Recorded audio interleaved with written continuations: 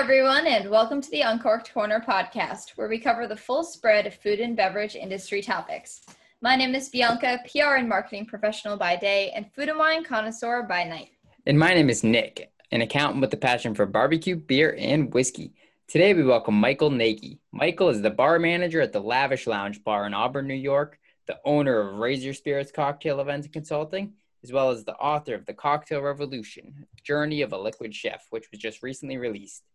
In today's episode, Michael enlightens us on the expansive knowledge that a liquid chef brings to the table, some great cocktail ideas and recipes for you to try at home, and how he serves as an alcohol concierge to the patrons that mosey on up to his bar. With that said, let's get into the podcast.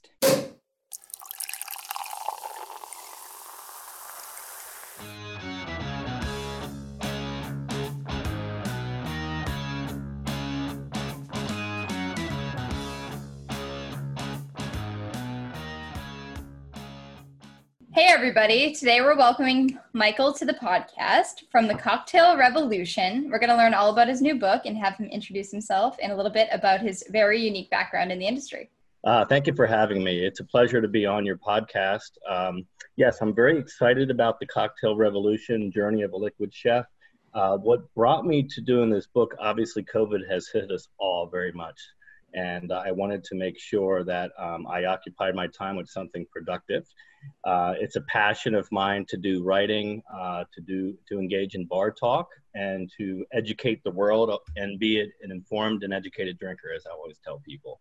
A little bit about my background. It's kind of a diverse, different type of background. I didn't get into the bar and restaurant industry until very late in life. I was 29 years old. I was a stay-at-home dad. I was very, very bored with my life, and I require a lot of socialization to be happy. So as a result of that, I needed to seek out a career that could both be engaging, utilize my people skills, and my ability to work in customer service, which I had done quite a bit in college. I answered an ad in the classified section of the newspaper, which was basically advertising for a bartending school. I decided to sign up for that. 2-3 weeks later, I got my certification and started from ground zero in the field. And from there, it just kind of grew into a love and a passion and something that I wanted to stay with. So the biggest adjustment that I needed to make is being a stay-at-home dad and working in corporate America for most of my life is now I'm going to be working evenings. Now I'm going to be working weekends, and I'm going to be doing different shifts and sometimes working until 2 a.m. and then getting up with the kid at 6 a.m. That was going to be a struggle for me, but I knew it was something that I really enjoyed and I could stick with it and I had a lot of potential in it. So I'm originally from Harrisburg, Pennsylvania. I currently live in Geneva, New York, which is central New York. It's right in the heart of the Finger Lakes, which is wine country. I came up here in 2019 to pursue my wine passion in the industry, to work with some fine wineries and vineyards in the area. I was a wine educator for 3 different vineyards off of Seneca, Keuka, and Cayuga Lake. And in that time, I was also the tasting room manager, so I really enjoyed that. But I got a call out of the blue from someone who found my resume on Indeed. And they were looking at opening up a brand new bar and restaurant about 30 miles east in Auburn, New York.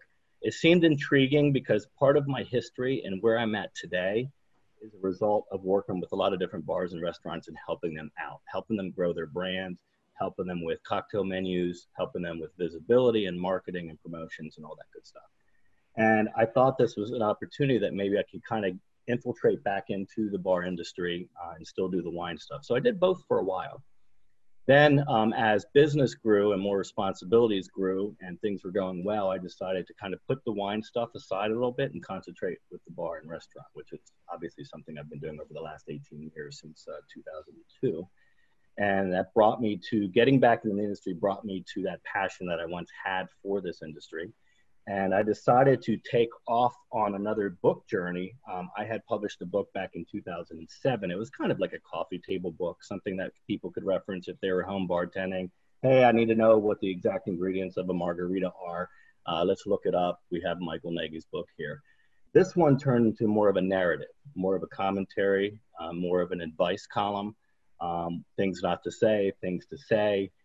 How to make certain syrups and purees and mixers, and just a general knowledge about the bar and restaurant industry. And as you may have noticed, because I know you got a copy of the book, a lot of anecdotal information and funny quotes and things that people have said and experiences and situations I've been in and my colleagues have been in. So it was fun writing, like I said, because I'm talking about the bar and I'm writing about the bar and I'm kind of laughing at myself at things I've said and done over the years. And so I'm very, very proud of the work. So yeah, it was a long haul to get where I'm at. I'm a 49-year-old bartender slash mixologist slash liquid chef, which is unheard of in the industry. But I have a lot of youthfulness and a lot of zeal and passion and determination. And that's what you need to bring to the table for this industry. And I got to read a bit of this book so far. I haven't gotten to go through the whole thing, but one of the sections, for example, that jumped out to me was how not to embarrass yourself. Yeah. So that I thought that was a pretty interesting part that I got to read. And one thing I noticed is that the way it's written, it really is like a narrative, and it feels like you're talking to the reader and really just telling a story, and it's very easy to read. It's not dry at all. It's not anything that's going to bore you. It's just exciting, and it's just a nice, easy read that you can pick up, and it was very enjoyable from what I've gotten to experience so far. Great. So before we really dig into the book, do you want to tell us, I noticed a couple other things poking around on your Instagram. So you have Lavish Lounge that you were just talking about there. And then you also put on, it looks like Raise Your Spirits cocktail events. So what are those? Well, I started back in 2012. I started my own business. After I was doing the bar and restaurant thing, I decided I was kind of old enough and knowledgeable to kind of work for myself and not work for somebody else. So I started as a blog, doing blog posts on different drink recipes, wine, again, like stories and things that I was experiencing in the industry. And I decided, well, you know, the late nights and having somebody tell me when to work and how to work and those kinds of things were getting kind of old. So I started Raise Your Spirits as a blog initially to get the word out. Started with a business card, grew it to being the primary provider for local weddings, company events, mixology parties, wine tasting parties, and things like that. So from there, I created kind of my own mobile bar service. So Raise Your Spirits essentially is, you know, play on words, raise your spirits as in the spirit, and then of course, raise your spirits, have a good time. So I did that for about 7 years. It became a little oversaturated because what people were doing is they were going through catering companies and large firms to provide their services. And I was a small little, you know, mom and pop shop that was not had to charge what I had to charge. And the bigger companies had a little bit more kind of pull in the community. So I kind of did more, I focused on more private parties for individuals like yourselves who wanted to have like a cocktail event at your house, or you wanted to have a little celebration for a birthday party or retirement. And I would do a cocktail menu for you. I'd bring all the equipment, I'd bring the bar. So you essentially take the bar to the people that, you know, are hiring you to do that kind of work. Part of that as well was consulting with local businesses, bars and restaurants. I call myself kind of a poor man's John Taffer from Bar Rescue. I don't have his deep pockets. I don't have his financial backing, but what I was doing with Raise Your Spirits as well as prior unofficially as a freelancer was going in and helping with those things.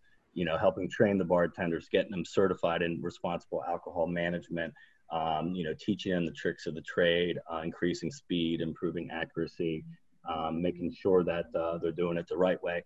I'm kind of a classic cocktailian, I like to refer myself. I mean, I like the classic cocktails, but I like to bring forth those classic cocktails and do different twists and modern variations on those. So I was able to do that with my own business called Raise Your Spirits.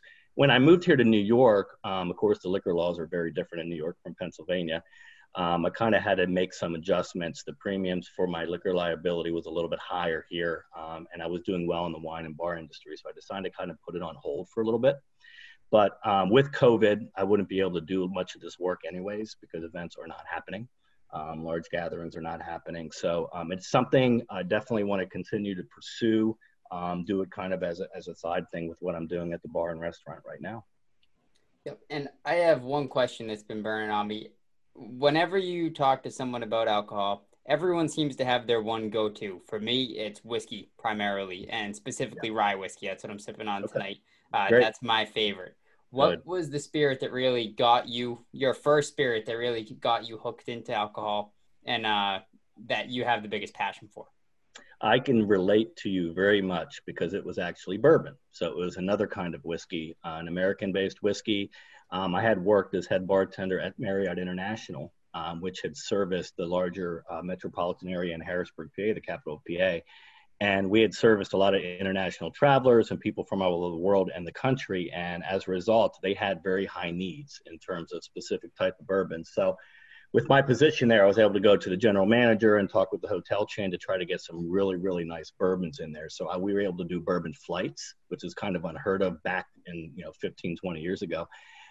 So they were able to get single barrels. They were able to get small batch bourbons from Kentucky and Indiana and Iowa, and all the ones that most people didn't really hear about, very obscure, bourbons. So I became very familiar with bourbons, and as a result, I started to use those in cocktails. Because, a lot of people don't think of bourbon as being a primary cocktail ingredient. You think, oh, bourbon on the rocks, bourbon with a splash of water, maybe bourbon and Coke, but it can make a pretty damn good cocktail. And besides a Manhattan and an old fashioned and those types of classic drinks, you can do fruity drinks with bourbon. You can do muddled drinks with bourbon, like the mint julep. So there's a lot of variation you can use the bourbon. Now it's my sipping drink. I mean, that's what I sip on at the end of a night. Do a little splash of water and have a nice, even a Maker's Mark, which is a call bourbon. I like that very much so. Very much into the Four Roses. Jefferson's is one of my favorites. Hard to get sometimes here in New York. And New York is really good about having distilleries that are making local bourbons now, which I'm really excited about because I'm planning on getting my hands on some of those. So as a result of sipping them and trying them and finding which ones I really liked, I was able to grow my bourbon knowledge and use those in cocktails for parties. In fact, I did a cowboy western party a number of years ago where everybody dressed up like the old type saloons in the Old West.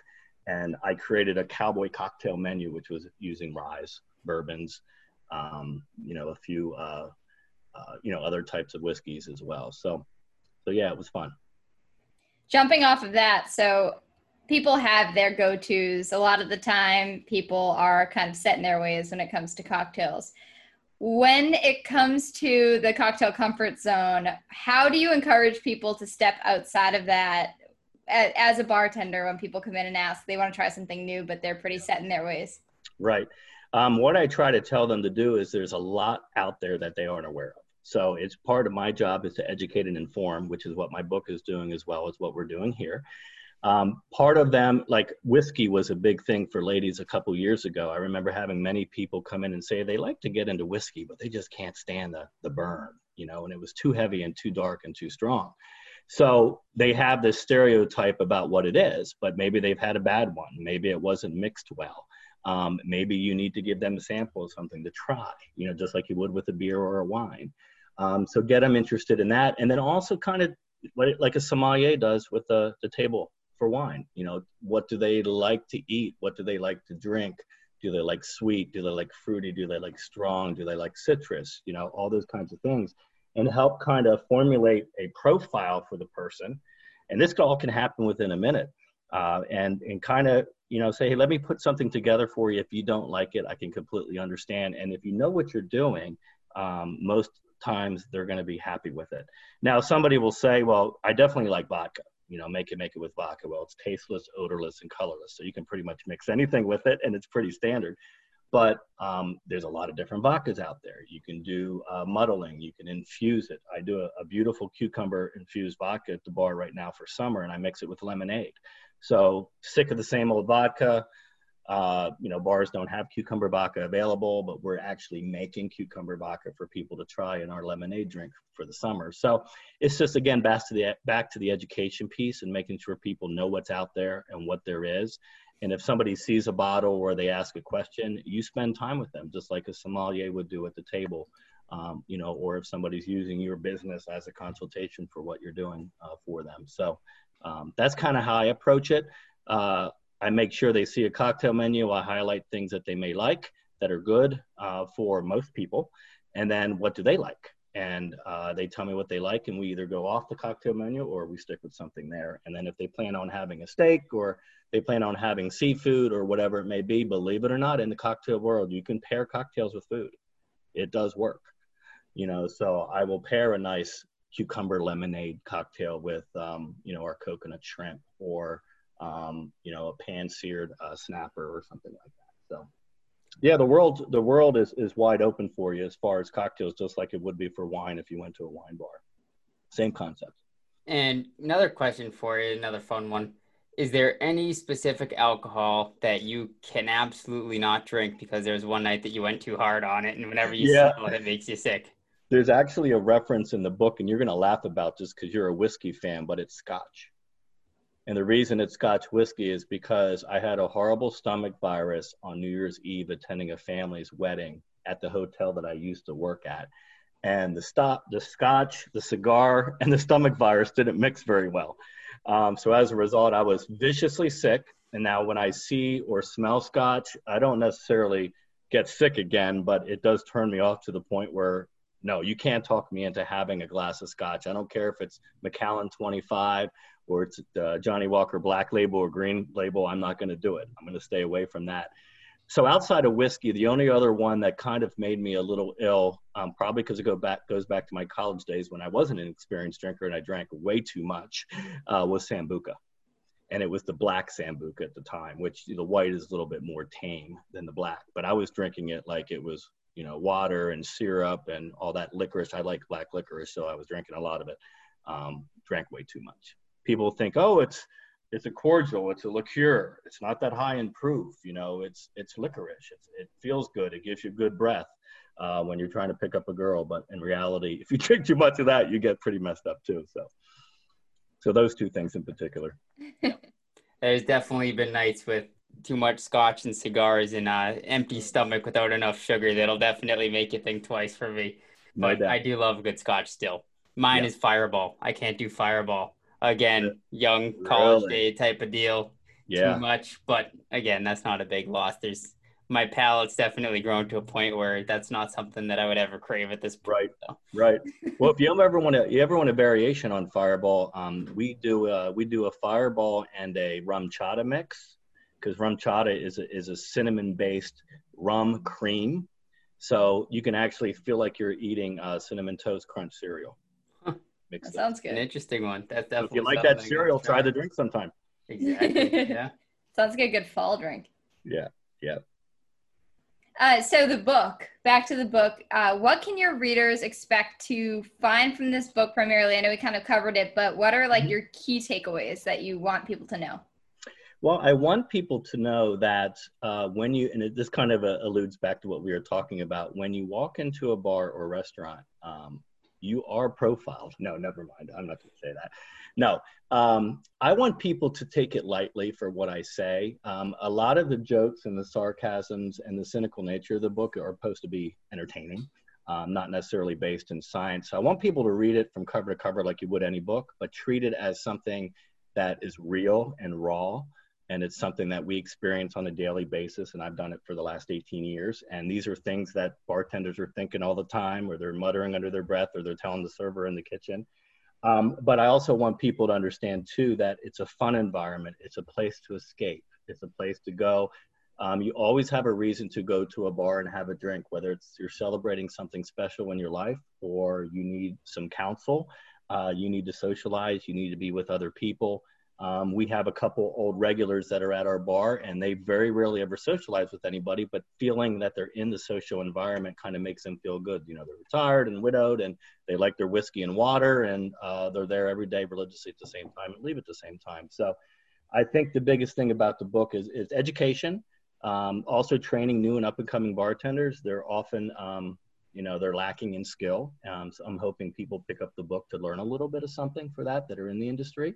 Or people that like to entertain at home and they don't really want to trust online, or they want to have a quick, easy book to be able to grab and read and say, oh, this sounds like a fun drink. Let's try something like this for the party or event that we're going to be having.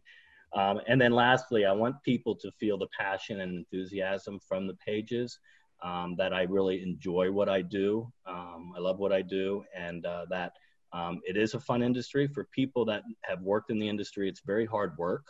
It's a performance-based job. You work well, you do well, you get paid well, and you move on to bigger and better things if that's your plan. But so I wanted to make it for the people. I wanted to make sure people enjoyed it, were entertained by the book, but also learned a lot from it. And if it made them more of an informed and educated drinker, that's kind of my goal as well, to be able to help you guys out.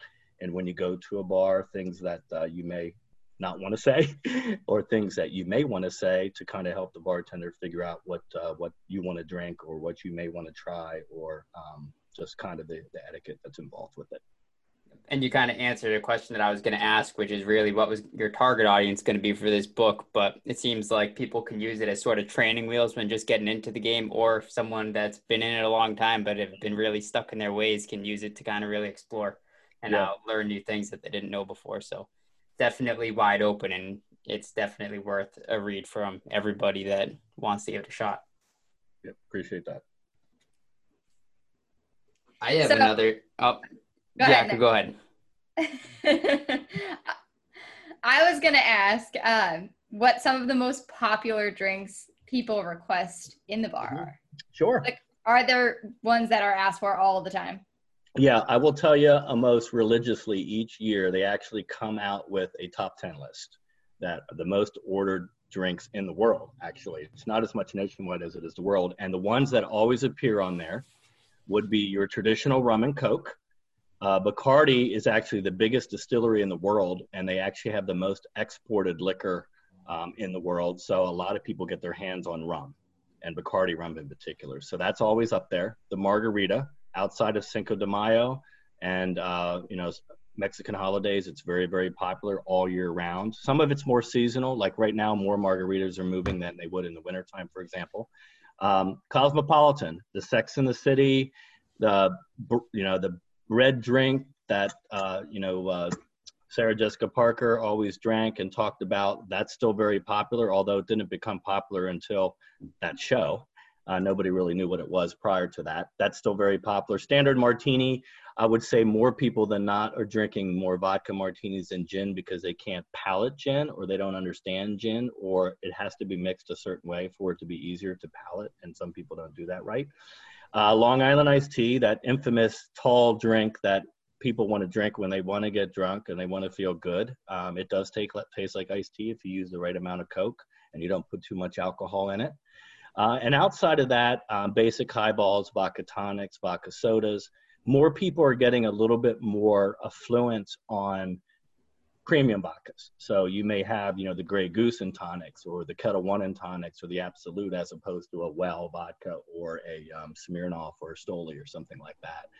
And then more and more each year, you're starting to hear about more muddled drinks, because bartenders traditionally didn't like to do a lot of muddling because it takes a lot of time and customers didn't want to wait for them. But you're finding more and more made with mint, more and more made with fresh herbs and spices. I use a lot of basil, I use rosemary, I use saffron, I use thyme for a lot of our summer drinks, as well as our fall and winter drinks too.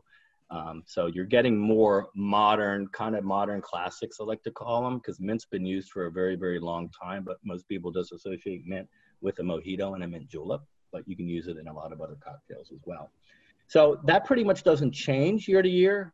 You may find regionally that is different. You may find, like in the Northeast, I find more and more people drinking what's popular and what's made here. In my particular situation, we have more bourbon and whiskey drinkers than we do have scotch, even though it's a high-end establishment. Whereas you go down the road to the country club, you're going to have more scotch drink. So it kind of depends on the environment in which you work, what the bartenders are saying, how are they selling, and then other things about the bar, what they carry and what they don't carry. So those are kind of the basic cocktails that you'll find inside and out. And back to our earlier conversation, sometimes you do have people like saying, well, I'm kind of sick of the same old drink. This is what I normally drink. Can you do a variation on it?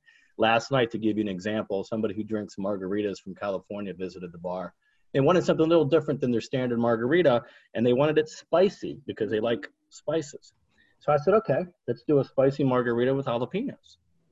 Muddle jalapenos with agave nectar, simple syrup, shake it up. Make it a standard margarita, but have jalapenos and spice and everything in there, and they loved it. So that's how you can take somebody who likes a drink and turning it into something else that's still that drink, but looks different and tastes different. Very cool. And one thing I wanted to pick your brain on, since you are the expert, is home entertaining and home bars. We recently sold our dining room table and put in a little home bar. in our apartment. So we've been thinking a lot on stocking it. We had a ton, obviously, since we've doing this podcast, we've been expanding our horizons a lot and talking to a lot more people, different wineries, distilleries, a lot of local ones, local distilleries here like 3 Strong and Liquid Riot that make really good stuff. So we've been getting some of that. But one thing that we're lacking is a lot of mix-ins and syrups and different ingredients to make the cocktails and all the classic cocktails. So when stocking a home bar, where would you suggest to turn to for the simple start for your basic home entertainer to have something that they can make a little bit of a lot of different cocktails without going too deep and spending too much money on getting everything? Right. Yeah. If budget isn't an issue and you really want to get some really good fresh stuff, I always recommend homemade. Now, of course, that requires a juicer, that requires some time, whether you're squeezing oranges or squeezing grapefruits, or, just buying something from the store. But I'd obviously recommend where you can use fresh ingredients, obviously do that. If you are on a budget, and obviously it's a lot easier if you're doing a party with friends or just people that really don't care about that stuff, you obviously want to stock the main juices. And the main juices, I will tell you, are going to be orange juice, cranberry juice, and pineapple juice. They're going to be your basics. Grapefruit is not as popular anymore, even though people traditionally drank vodka grapefruit or drank sea breeze, which is vodka, grapefruit, and cranberry. People don't do that anymore. You always want to carry lime juice, as lime juice is more of a, I call it a modifier, meaning you don't put a lot of lime juice in a drink. You usually do a splash, a half an ounce. That would be for your gimlet martini. That would be for your margarita. That would be for your mojito. Also some fresh lemon juice. I do my own homemade lemon sour, which I think you would really love. If you can take away this from this little section, is I make it all fresh. So instead of buying that store-bought stuff that's been sitting on there for 2 months, the shelves, or getting it from a gun in a bar, or just buying lemon juice and getting sugar and mixing it all up, make a nice simple syrup on stovetop, do equal parts of that with freshly squeezed lemon juice, and then you have a fresh sour mix that you can use with any liquor out there. You can have a whiskey sour, vodka sour, rum sour, gin sour, scotch sour, bourbon sour, whatever you want. And that can go with a lot of drinks. It can go in a standard highball, or you can put it in a margarita, for example. You can put it in a Tom Collins. A lot of drinks from that lemon sour that you can make. So that's always cool. And then I always recommend, if you have a high-end crowd where you're serving a lot of martinis or Manhattans or old fashions and things like that, have a bottle of bitters, Angostura bitters or orange bitters if you prefer. You can usually get those in the grocery stores here in New York. And then also, in addition to the bitters, you want to have the sodas. I would probably say most of the time people will drink regular cola, but more and more people are more health conscious, so they'll drink diet cola with their drink. But it's funny, I got to tell you a funny story. People just like that order all the diet sodas in their drinks end up usually drinking or eating something that has the most calories from the restaurant. So they're drinking a vodka and Diet Coke, but yet they're having a pasta that's 2,000 calories. So it's like it defeats the purpose of going to McDonald's and ordering a Diet Coke and ordering 2 Big Macs. I'm not sure why they're doing that, but hey, to each of their own. But yeah, so the basics, Diet Coke, Diet Pepsi, Coke, Pepsi, ginger ale, tonic water, club soda. Those are things you really can't make yourself. But if you want to get adventurous, you can make actually homemade juices. You just have to squeeze them, use a little sugar and water, and make them in your kitchen if you wanted to do that. I always recommend, if you're doing a splash of lime, have a lime available and just slice it and squeeze it over a drink. And that's all you really need for a drink, those kinds of things. If you do have gin, you'll find that most people don't use gin anymore. Again, it's kind of an acquired taste. So what we used to do with our business is we would get gin for a party and it would be left unopened by the end of the night. For 250 people, you would think, hey, somebody's going to want a gin and tonic, right? Somebody's going to want a Tom Collins or a gin martini. No, it's just not trendy anymore. It's not popular. So I always tell people, if you want gin for somebody that likes those kinds of things, great.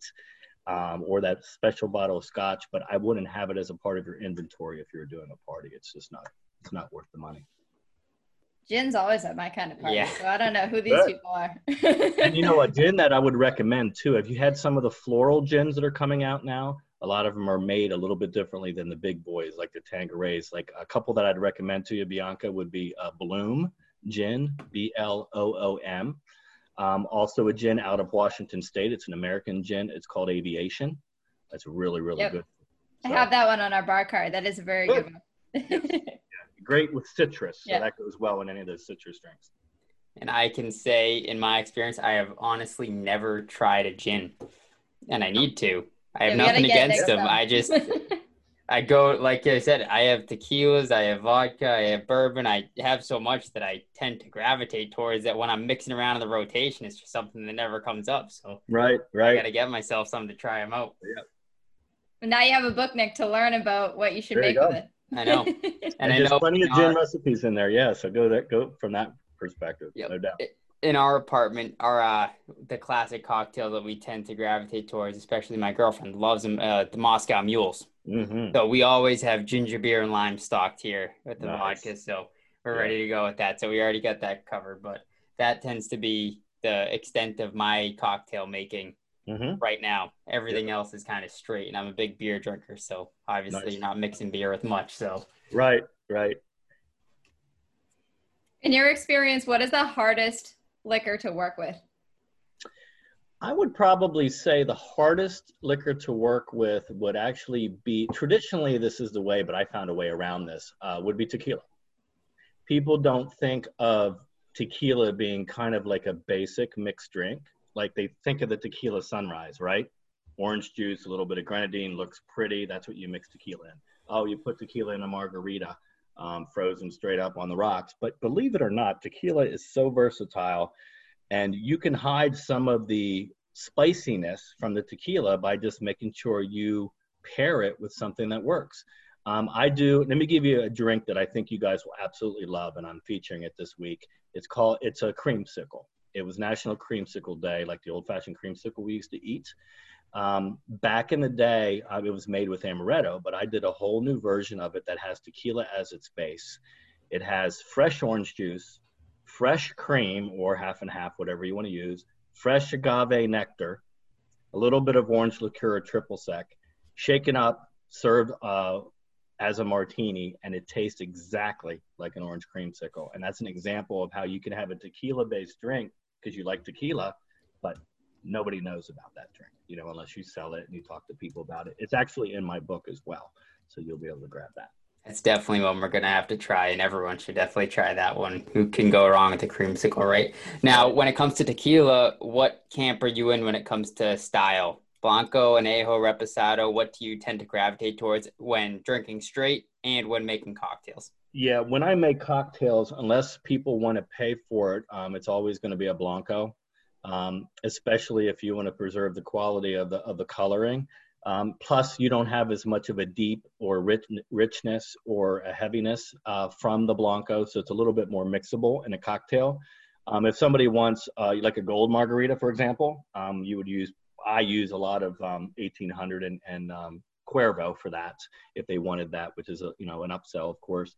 I very rarely use Añejo or Reposado unless it's straight up. Or if it's, on ice, something like that. I'm kind of a big tequila fan as well, and I like organic tequilas, and there's quite a few that exist out there if you can find them. Those are really good straight up. But I would probably say that most of the tequila drinkers that I know will either have it as a shot or have it in a margarita. But there's a lot more to it than that. If you want to experiment, like one thing that pairs really well this time of year with tequila, and you guys, your listeners can get this information from the book as well as right now. Tequila goes really well with strawberry, watermelon, which are really good times of year to do that. To get some fresh watermelon, fresh strawberries, you can muddle it in tequila. It goes well with jalapenos, which I did last night. I've even done it with cream-based drinks. So think of a White Russian. Vodka, Kahlua, and cream, right? Try vodka or try tequila, Kahlua, and cream. Just try it out sometime. Both are Mexican. Shake it up over cream and drink it. It will give you a whole new experience and a take on the White Russian, and it will be good. I will say I have done that with bourbon, Kahlua, and cream. Have you? Mix it up with another one. Yeah, that's another one that we have there in the cabinet. In Nice. my cabinet right now, I'm kind of a spice junkie. I love spicy foods and spicy drinks and everything. So right now I have my Espolon Anejo in there Oh, because Espolon's excellent. as a whiskey drinker, that's kind of the tequila that I gravitate towards because it has a very similar sort of flavor profile while changing it up and going with the tequila. Right. And then the other one that I just added to the cabinet, we're actually going to be interviewing them this week, is Ghost Tequila. Are you familiar with them at all? I've heard of them. I'm not real familiar, but I'm obviously going to tune in to find out more. They're a ghost pepper infused tequila. Wow. And recently I was at a friend's house and he had it and I tried it for the first time and I knew when I tried it, I'm like, oh, I have to talk to these guys and where their head was at there. I think from the story that I understand, they wanted to be able to make a spicy margarita kind of a shortcut way. So they sort of infused the tequila with the ghost pepper. But again, tune in and you'll hear all about it pretty soon. So that is pretty cool. Yep. And if you see in my book, so that's great. I have some tequila infusions in the book as well. So I think it's a Serrano chili tequila. You can actually do at home, and I go through the steps of doing that. If you ever want to do that, definitely, I'll have to try it. Yep. Have you experimented at all, being sort of into whiskeys and bourbons with infinity bottles or anything like that? Have you heard of those? I have heard of those, but I really haven't done much experimentation with them. How about you?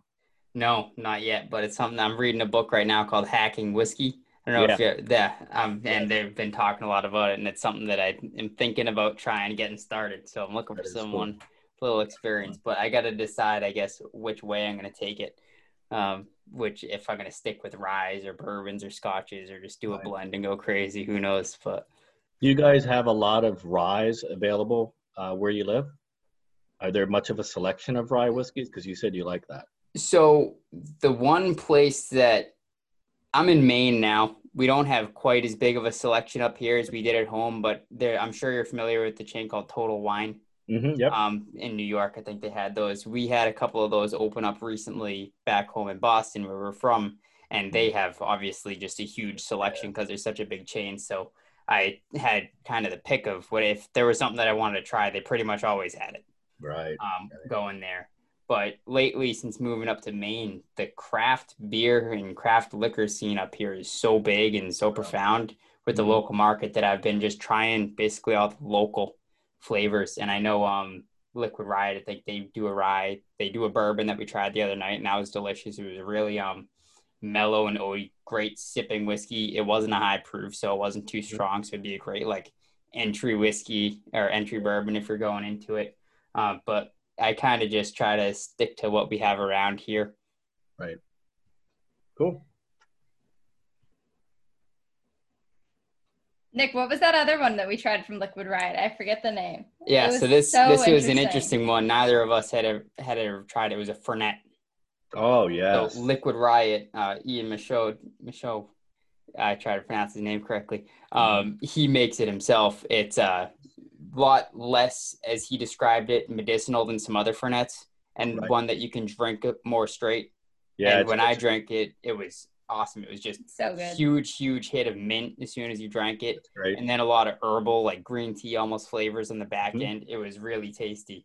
And I think it would be good mixing and stuff. You'll be a candidate for gin if you like that herbal stuff, because there's like 13 botanicals that are in gin, and they're all made they're all from the ground or different flowers and leaves and things like that. So you may dig that. So yeah, I'll send you a list of recommended gins for you to try first.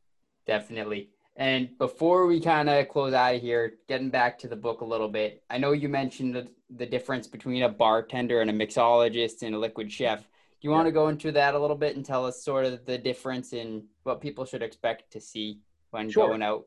Yeah, I like to equate the evolution of the bartender kind of like how you would in the wine industry, where you have, kind of a master of wine, or you have a master sommelier, but you have like apprentices throughout the process. I think you kind of earn the title that you get as a result of years of experience and kind of going beyond the normal position as it would entail.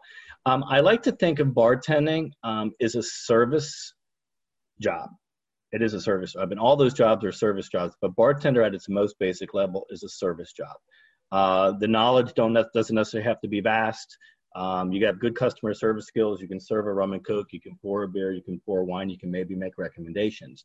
The next step in the learning process is the mixologist. And the mixologist is when you're able to take different bottles of things and mix them together to create something that is creative, innovative, colorful, tastes good, to satisfy your patrons, to create, a drink from scratch. We all kind of have signature drinks that we create for our customers. And the liquid chef, I like to look as kind of the top of the mountain kind of thing, where a liquid chef has a lot of similarities with a regular chef, a sous chef, somebody who, works in a kitchen where you're doing gastronomy, you're doing food pairings.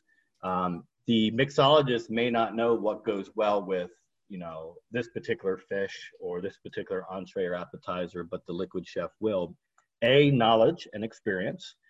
B, trying things. Unfortunately, you have to kind of be a little intoxicated to kind of learn some of these skills, because you got to try things, and you got to, try them sometimes too much at once goes a long way. But trial and error. And then what you graduate to with this liquid chef, I think, is just kind of, you can make anything that anybody asks for. You can change ingredients, you can change brands, you can substitute a similar flavor, and the balance of the cocktail will come out perfect. Mixologists can do that as well, but I think it's a lot smaller of a window from mixologist to liquid chef than from bartender to mixologist. That's a huge window to get to that point. But a lot of bartenders are not in the business as a career. They don't intend to do it beyond college, make a little money, have a little fun. They're 30 years old, they're having a kid, they go into corporate America, and they have to make money and work normal hours and do all that. But if you have a passion for this industry and you want to graduate from the bartending role to be more of a mixologist and more of a liquid chef, you have all the tools. You have access to those things. Read, study, practice, try things with each other like you would with a bottle of wine. Try it with the food, see if it pairs well. Do the same thing. Try different types of tequilas, different kinds of juices, different kinds of ingredients to be able to kind of achieve something. And know your fruits, know your herbs, know your vegetables, know all those things and what pairs well from a gastronomy point of view. And on that, I try to really learn more about everything, especially in the kinds that I like a whiskey. I rarely buy the same bottle twice. Right. I just want to try so many. And then I have the staples that I go back to when it comes to bourbon, like Woodford, for example. Yeah. It's one that I can always go back to. And I know I'm going to get a high quality bourbon that's, not a crazy price. That's a good one. But it's definitely fun, a lot of fun to explore all the different nuances, the different brands and liquors, and even the different runs. Every barrel doesn't taste the same when you get into certain runs. So it's definitely a lot of fun to dig into. And I think there's a lot people can learn from this book. So to get into that, where can people find your book? People can find it on Amazon.com. You can search Michael Nagy, which is my name, or The Cocktail Revolution. It's available by Kindle, hardback as well as paperback. They can also work directly with me if they would like to do that by emailing me at mnagy, all lowercase, 52371 @gmail.com, and I'll answer all the inquiries that people send. I have social media links for people to be able to reach out. Facebook Messenger. My name is Michael Troy Nagy. My business is Raise Your Spirits. I do answer from both of those pages. And then on Instagram, you can reach me at Michael_Troy_Nagy. And then also Raise_UR_spirits to find me there. Awesome. Well, we had a great time talking to you. I know this book's going to end up being a staple on my bar that I just built over there. So we had such a good time and learned a lot. And I look forward to trying some of these cocktails that you have in the book. Yeah, I'm looking forward to hearing back from you guys about that too. And for all of our listeners, we will put all the links in the show notes so they can access them directly. So it's easier. Great. Cheers. Cheers. Hey, cheers, guys. Have a great one.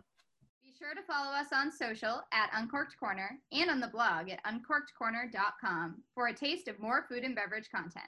And if you enjoyed the show, don't forget to leave a comment, subscribe, rate, and review on whatever podcast platform you prefer. Thanks for listening.